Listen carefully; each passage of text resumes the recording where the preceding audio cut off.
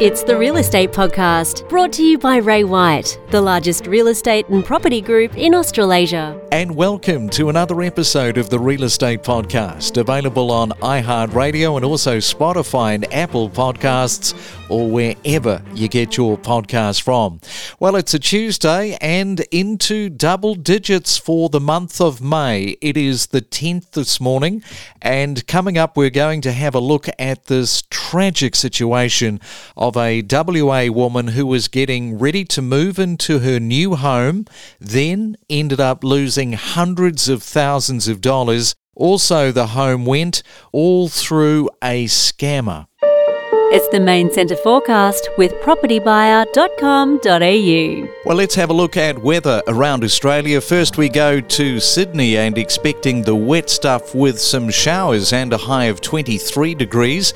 Melbourne, mostly fine, 19. Brisbane, rain to increase and expecting a top of 22 degrees. And in Perth, morning smoke, and then the fine stuff is going to turn up a mainly fine day with 24 degrees. We feature market updates, interviews and trends. It's your real estate podcast for breakfast. Well, properties in the $3 million club are expanding at a rapid rate. For example, as PropTrack reported yesterday, in Byron Bay in 2019, the median house price was $1.45 million, but 2 years down the track, it has a median of just over $3 million.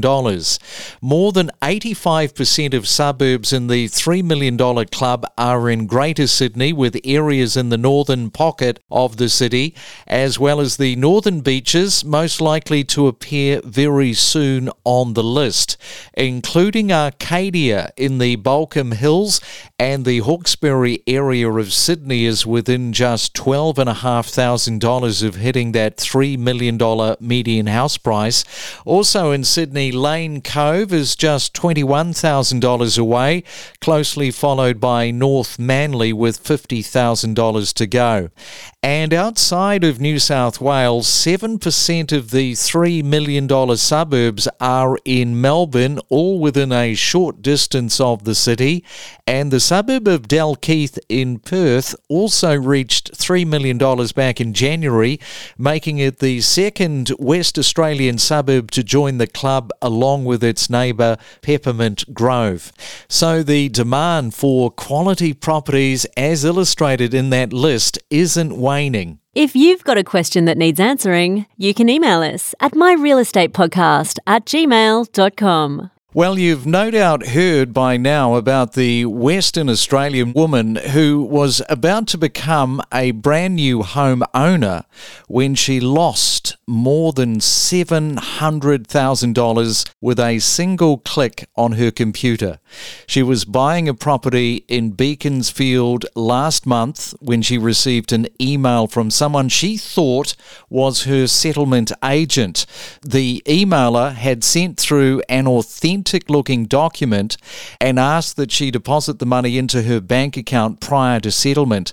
The message came via a generic Hotmail address that used the agency's name. And it was only discovered as fraud when the real estate agent reminded her about making the payment prior to carrying out the final property inspection.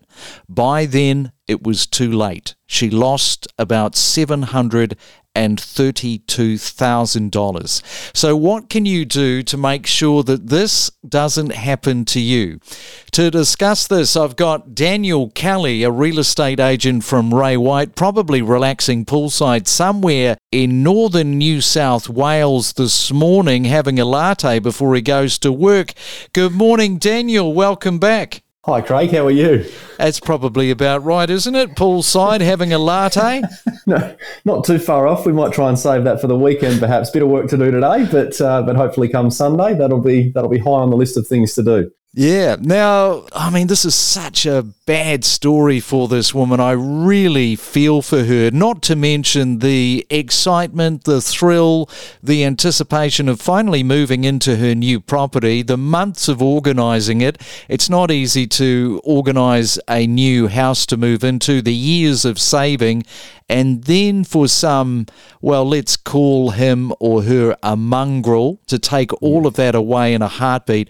I just feel for this woman so much. Yeah, I mean, you can't help but feel for these people. And unfortunately, these stories are becoming more and more common as scammers become more and more savvy around their ability to scam people. It's a terrible thing. And I think Australians are probably the more relaxed and trustworthy type. But sadly, this is not necessarily Australians scamming Australians. It's people from overseas who are becoming quite talented, if you can call it that. It's a terrible thing. And unfortunately, once the money's gone, it becomes extremely difficult to get back. So having a look at best practice, I mean, what can we be telling people this morning in terms of what they should be doing, making sure that they're dotting the I's, crossing the T, and absolutely being squeaky clean around money transfers? The tricky thing with this, Craig, is so much of transactional-based things around real estate and business generally nowadays is done online. Plenty of emailing. Property settlements are now happening in an electronic space, which for the most part, newer technology is very secure. But the issue comes in the communication in preparation for that point where, you're talking about bank account details and amounts of money that need to be transferred and all of those sorts of things.